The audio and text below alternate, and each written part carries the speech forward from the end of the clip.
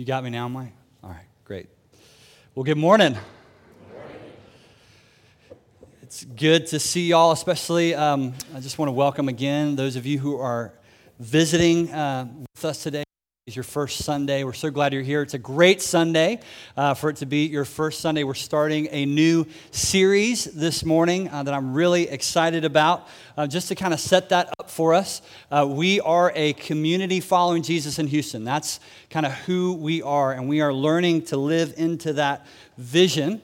What that means is we really kind of take on Jesus' call to be apprentices to Him, to really step into the fullness of His way of life together. And we do that by taking on three goals. We have three goals in our life together. It's to be with Jesus, to become like Jesus, and to do the kinds of things that Jesus did. And so that kind of shapes the way, the rhythms of our community in a lot of ways. And one of the ways it does is through the ways that we work our way through Scripture. So over the summer, for example, we were in Jonah. We were spending some time getting started in Matthew. And so that's what we do. We kind of focus on a book of the Bible. And then every once in a while, we'll take a break and focus on what we call a practice of Jesus that we want to take up and kind of work into our life together. And so if you were here in the spring, you know that we had a practice that we took up. You may remember it was the practice of silence and solitude. And really, you could say that practice kind of focuses in on that first goal, not exclusively, but kind of focuses in on that idea of being with Jesus. And as we turn into the fall, I want us to take up another practice of Jesus that really is kind of leaning into that last goal of do the kinds of things, do the things that Jesus did. And so today's sermon is entitled Radical Ordinary Hospitality. Radical ordinary hospitality, because that is what Jesus practiced. That is the practice of Jesus we're going to look at. We're going to look at His life. We're going to see why it was so important for Him and for His mission and His ministry. And then we're going to spend the next several weeks, 5 or 6 weeks, really kind of unpacking what does that mean for us as followers of Jesus and our own ministry and mission. I think this practice of radical ordinary hospitality is critically important for us as followers of Jesus. It's something that I think the church has lost, at least in the West. It's something that we don't practice at least well most of the time. And I think there's a lot of cultural pressure that's dictating that. There's a lot of things going on in our lives that kind of force us away from this practice of Jesus. In fact, over the last several decades, we've been experiencing what sociologists call kind of the post-Christian culture. It's this radical shift in a new direction for our entire culture. And if that's a new term for you, post-Christian culture, really the best way to think about it is basically that kind of Christianity, the Judeo-Christian worldview has shaped much of our Western and particularly American culture for hundreds of years. And the reality is that shaping hasn't gone away. Just because it's post-Christian doesn't mean that the values that are inherent kind of in our culture, things like justice, things like freedom, aren't still a part of our culture. But what has begun to happen, what is happening, is that our culture is kind of pushing back against kind of this Judeo-Christian worldview. There's a rejection of that worldview by a larger and larger portion of the culture. And so it's moving into this, what's called a post-Christian culture. And one of the consequences of that change, I think, is that people are less and less likely to kind of look to the church and to trust the church as kind of a place where they can turn in need. And they're turning to other things. All kinds of other options in our culture are becoming more and more common. Things like Eastern meditation, for example, or practices, like maybe like yoga. Things that people turn to kind of in the place of this spiritual option called Christianity. And it's funny, on a Sunday morning, it's just really interesting. You think about the myriad of options that you could have instead of being here. I think about there's a new cult that is sweeping across the country on Sunday mornings. I don't know. Have you guys heard of brunch? Yeah, it's just everywhere. People are, just brunching every Sunday. I just see them at brunch is such a huge It's just sweeping the country. It's amazing. It's interesting. One Christian author writes, she writes this. She said, let's face it. She said, let's face it. We as followers of Jesus in this post-Christian culture, we have become unwelcome guests. She goes on to say, our children ride their scooters in neighborhoods where faithful expressions of Christianity are dismissed or are denounced or seen as irrelevant, irrational, discriminatory, and dangerous. Many of us go to work in places where sensitivity training has reached levels of kind of an Orwellian nightmare. Christian common sense is called hate speech by the keepers of the new culture. The old rules don't apply, and many Christians don't know what to say to their unbelieving neighbors. The language and the logic have changed almost overnight. And that rings true for me. I can identify with that description of kind of our new reality. And I don't know if it rings true for you, but if it does, if it's disorienting. There's a dynamic there that is confusing for us to kind of figure out our place in the world and how to relate to the world and to people around us. And if you feel that, you're not alone. That is our cultural moment. And one of the questions I think in this cultural moment we have to ask, faced with this reality, is we have to ask, in that kind of milieu, how do we invite people to follow Jesus? How do we actually invite people into the life that we have encountered in Jesus? I mean, most of us are here, some of us are here considering, investigating, we're not sure where we're standing, but many of us have come to know this Jesus, and he's changed our life. We've come to know this Jesus and his kingdom, and he's given us this new love for God and for one another, but also for our friends, for our family, for our neighbors. We love them, and we want them to experience the life, the joy, the hope, the peace, all that comes with life in Jesus. We long for them to know that.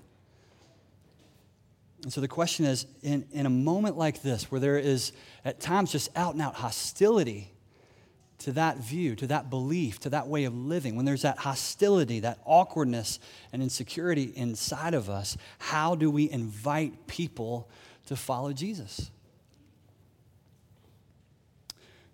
One option is that we don't. I think we're tempted to take that option often. We just keep our heads down, we keep it private, we don't talk about Jesus unless we're kind of in a safe place like this. Another option is that we basically redact the gospel. We take out the parts that are offensive about Jesus to kind of our current cultural sensibilities. We don't want to offend anyone, and so we don't say any of those parts about Jesus. But I do think there's another option, and it's this practice that we're going to look at today from the life of Jesus that can help us, I think, in this cultural moment to love and invite others to follow Jesus. So I want to invite you to open a Bible. There's probably one in a seat back near you if you want to grab one real quick. We're going to look just at those verses I read just a moment ago, Luke 19, verses 1 through 10. I'm not going to read it again because we just heard the story of Jesus and Zacchaeus, and maybe it's a story that's familiar to you. But I do want to draw our attention to a few things. And the first thing I just want you to do is notice what Jesus says at the very end of this encounter with Zacchaeus. In verse 10, Jesus says, "For the Son of Man came to seek and save the lost." He came to seek and save the lost. So just bookmark that in your brain. Just hold on to that phrase because we're going to come back to it. But as we enter into this story, I want to highlight a couple of things really quick that I think illustrate why what's happening here is not some kind of cute Bible story that maybe we heard when we were kids, or this cute story about Jesus and this kind of shorter guy named Zacchaeus. That this is actually a really disturbing story. This is a story that would have made its original Jewish audience incredibly uncomfortable. And so I want to show you why. First, it would have been really disturbing because Zacchaeus is a tax collector. Now, we've talked about this some before, but again, tax collectors, they are basically traitors. They're Jewish people who have betrayed their own people in collaboration with the Roman occupying empire to extort money from their own people. That is their role in society. And so you can imagine they're hated. They are despised. In fact, in the Jewish kind of social ladder, they are the bottom rung. That's why you see them grouped in the Gospels. You read this little phrase of tax collectors and sinners, prostitutes. That's kind of where they are in the social strata. They're the bottom, the lowest of the low. Now, when we hear that, some of kind of the shock of that is lost on us.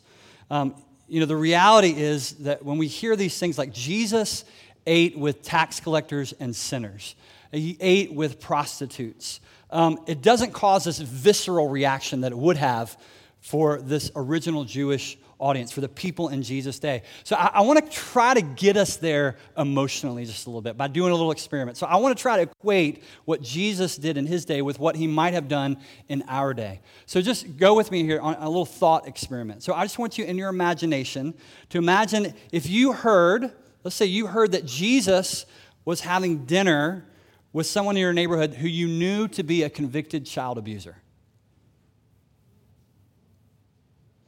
Or imagine for a moment that you caught on your Twitter feed that Jesus was seen in downtown Houston having lunch with a well-known white supremacist, right? Or there was a video that got leaked of Jesus eating a meal in a cave in Iraq with some members of ISIS. Right? How does that feel? How does that feel, just even in your imagination, to go to a place like that? I mean, is there a part of you that feels like, that doesn't seem right? That's confusing. That's off. No, I think you've missed something, David. I think you crossed the line. That's not appropriate. Like that, then you're beginning to get a taste of what the people in Jesus' day would have been experiencing when he said, I need to go to your house today, Zacchaeus. He was a traitor. He was the lowest of the low. He was despised. And yet Jesus said, I want to eat with you. So the first reason that's disturbing is because Jesus says, I want to eat with Zacchaeus. Second reason it's disturbing is this. Because he says he wants to eat with him.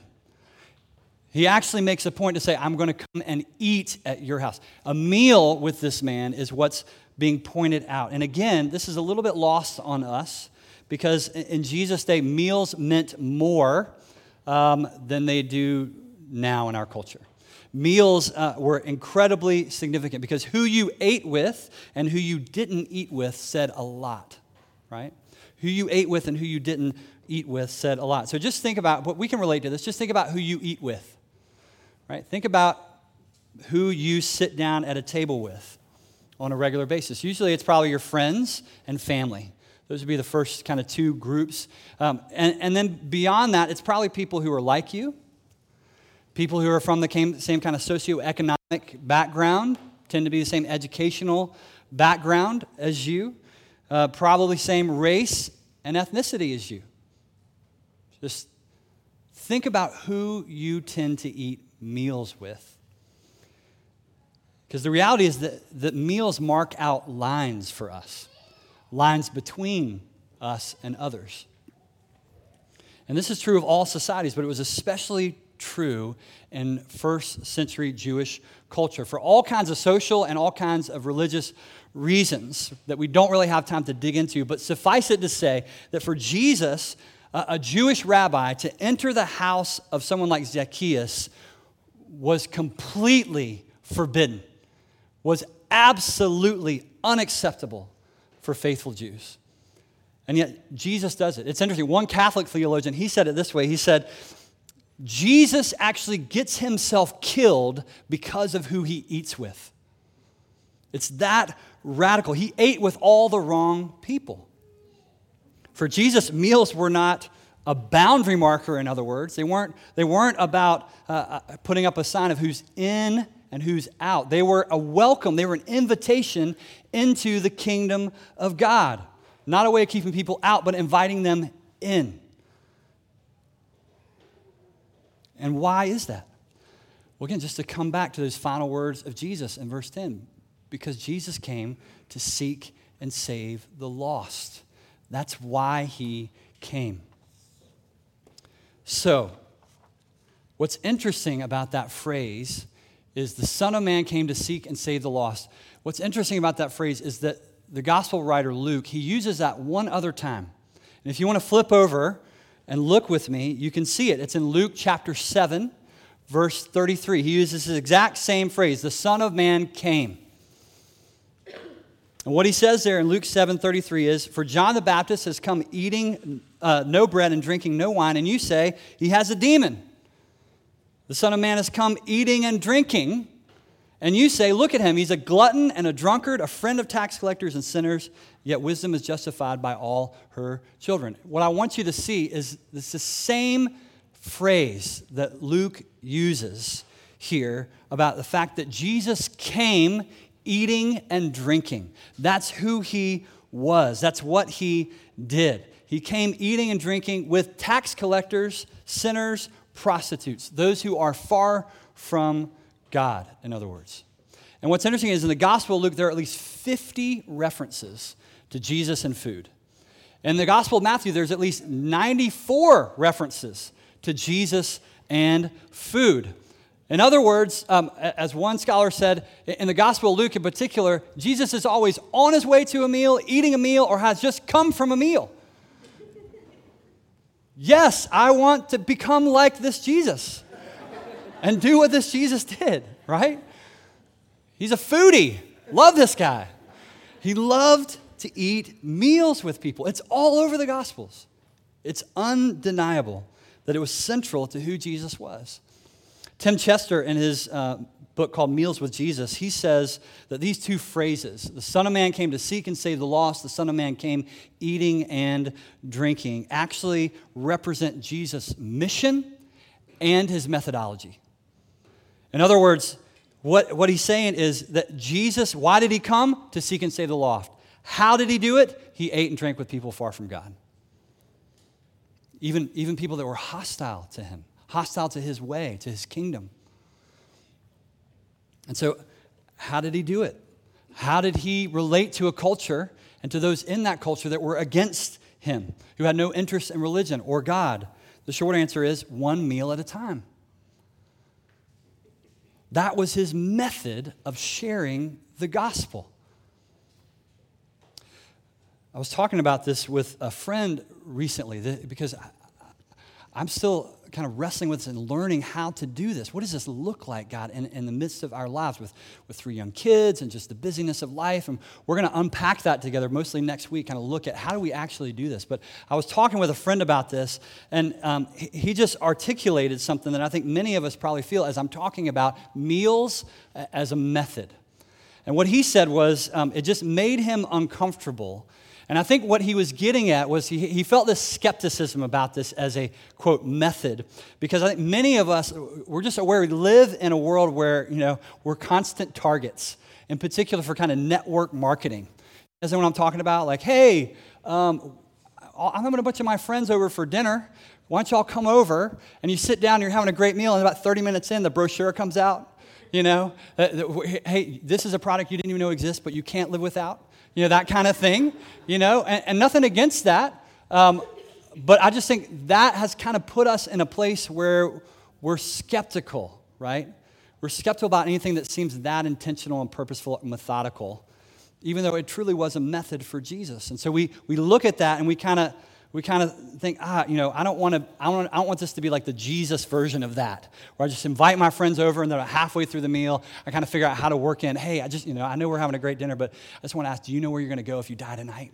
Just kind of work that into the conversation, which would be terrible. That's not what we're talking about, right? That's not what we're after here when we talk about hospitality.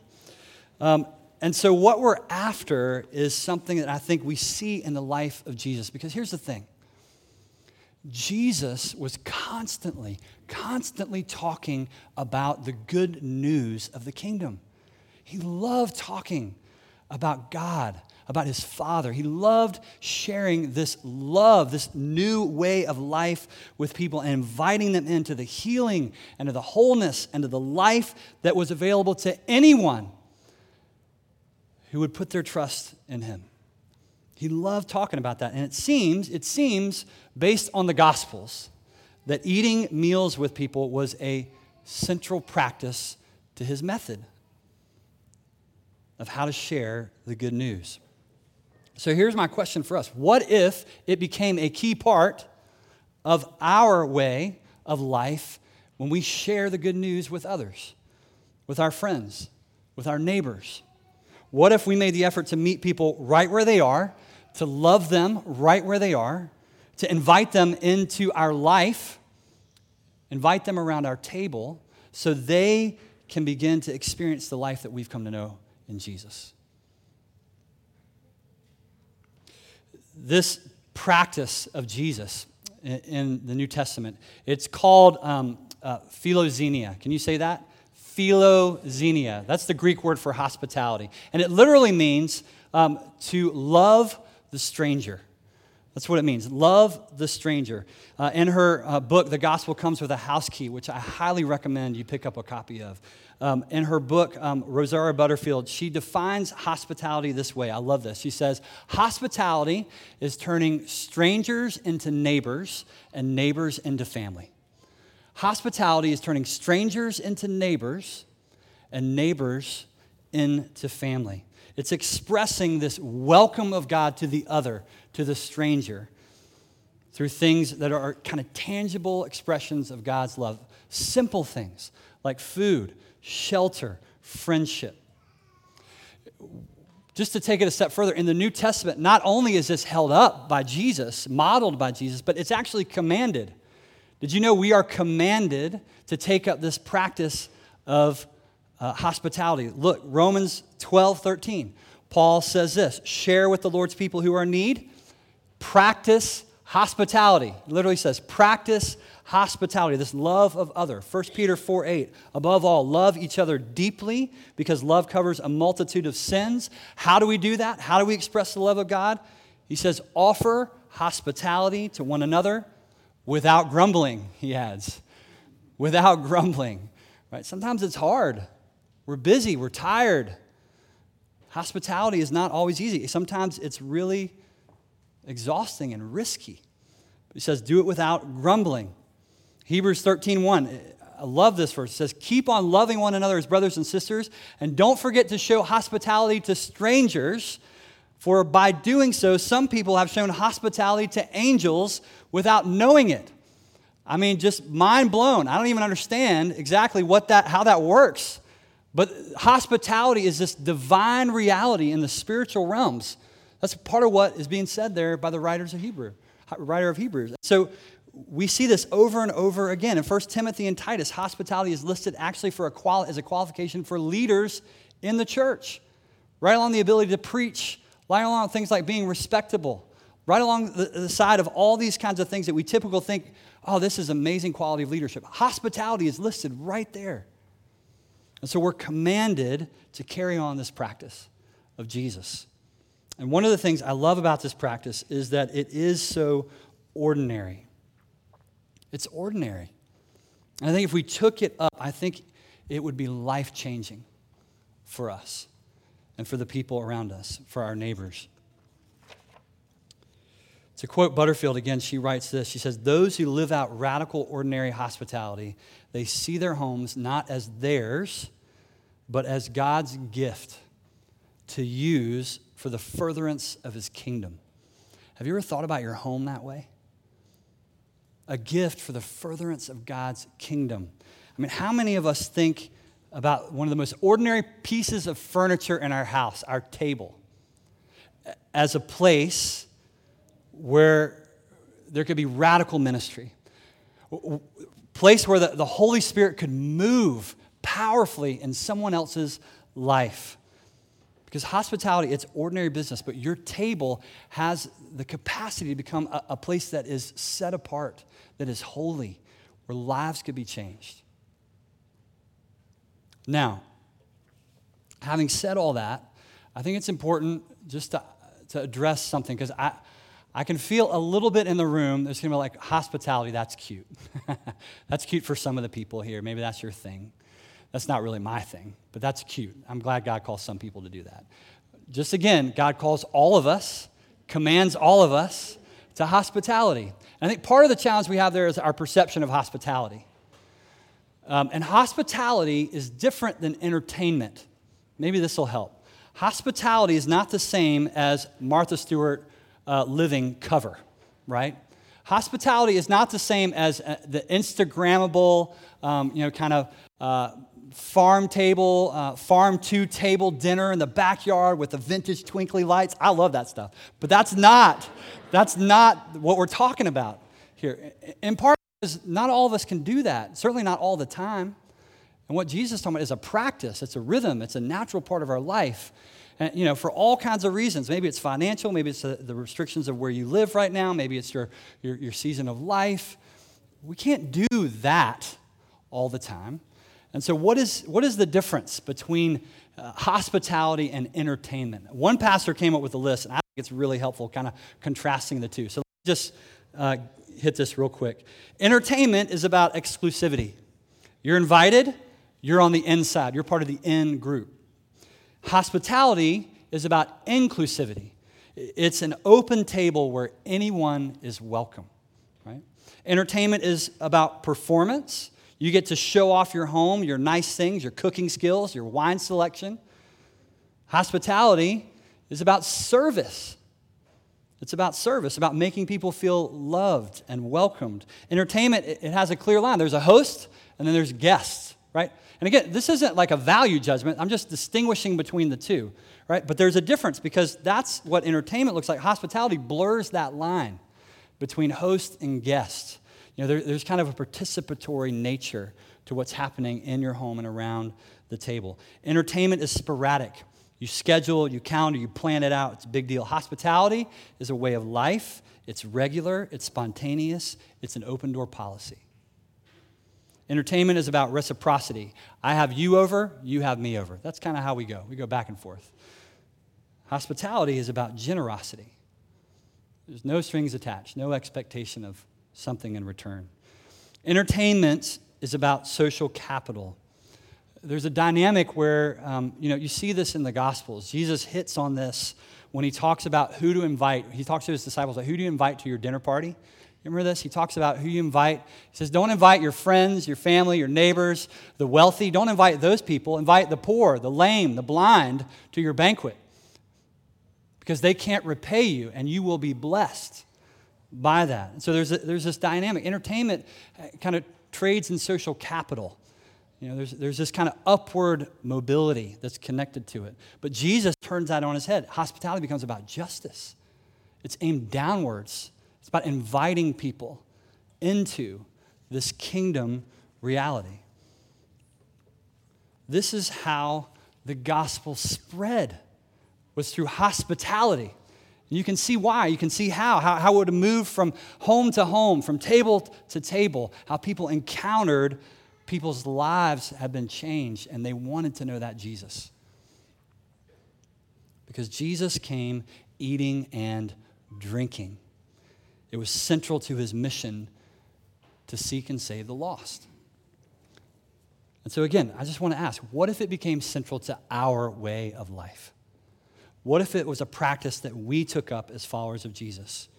When it comes to loving your neighbors and sharing the good news of Jesus with them, what if your first inclination, in other words, was to invite them not to an event or to a Sunday service, as great as that is? What if your first inclination was to invite them into your home, to sit at your table and eat a meal with you? There are people on your street, people in your apartment building, people in your dorm who are lost. Jesus came to seek and save the lost. And that word lost, maybe that rubs us a little bit the wrong way. But can I just say that word, Jesus doesn't use it as a pejorative term. He uses it out of his love for us. We're lost, and he came to seek and to save us. When you're lost, you want to find the way. And so we want to invite those around us who are searching, who are longing, who are lost, to find the answers, the life, the healing, the hope, what they are actually looking for in the person of Jesus, because he came to seek and to save them. In a post-Christian culture, how do we walk with our friends who don't know Jesus? How do we invite them into this way of life? We do what Jesus did. We eat with them and we drink with them. We get to know them. We listen to them. We love them. And we can do it by sharing the gospel over a meal.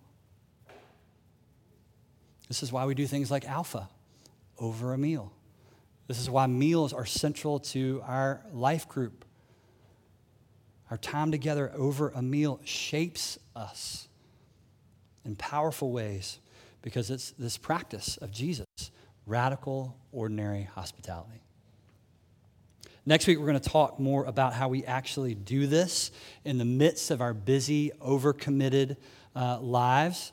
But this week, I just want to leave you with two questions. I want to encourage you, just write these down or maybe send them in a note to yourself. I want to encourage you to take some time and think about these two questions. Who eats at your table? Who eats at your kitchen table, your dining room table? And then second, I want you to just consider, do I see my table as a powerful tool to love and bless my neighbors? Have I ever thought about my table, about my meals?